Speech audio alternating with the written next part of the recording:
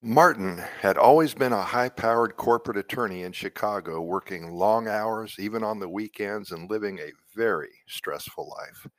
He had been successful in his career, but he had never found true happiness in the hustle and bustle of the city. One day, he decided that he needed a change. It was a lifesaver. He wanted to find a place where he could live a stress free life and experience true joy and complete happiness. After much research, over 2 or 3 years worth, Martin decided to move to Costa Rica. He was drawn to the country's stunning natural beauty, its relaxed lifestyle, and its friendly people. Martin quit his job, well, retired basically, sold most of his possessions, and then he boarded a plane bound for his new home. At first, Martin found it difficult to adjust to his new life. He struggled with the language barrier and with the slower pace of life in Costa Rica.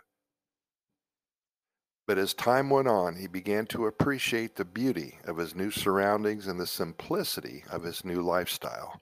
He spent his days exploring the rainforest, swimming in the ocean, and practicing yoga. Martin also found that he had a newfound sense of community in Costa Rica. He made so many friends with other expats who had also chosen to live a simpler life, and he enjoyed spending time with his neighbors who welcomed him with open arms.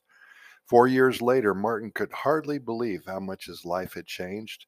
He no longer felt stressed out or anxious, and he had found a sense of happiness and contentment that he had never experienced before, even in all his successes. He never has seen anything like this, excuse me. He had even started a small business offering legal advice to expats who were looking to move to Costa Rica. As he sat on his porch watching the sunset over the ocean, Martin realized that he had found what he had been looking for all along. He had found a place where he could live a stress free life filled with joy and happiness. Costa Rica had become his home, and he knew that he would never leave.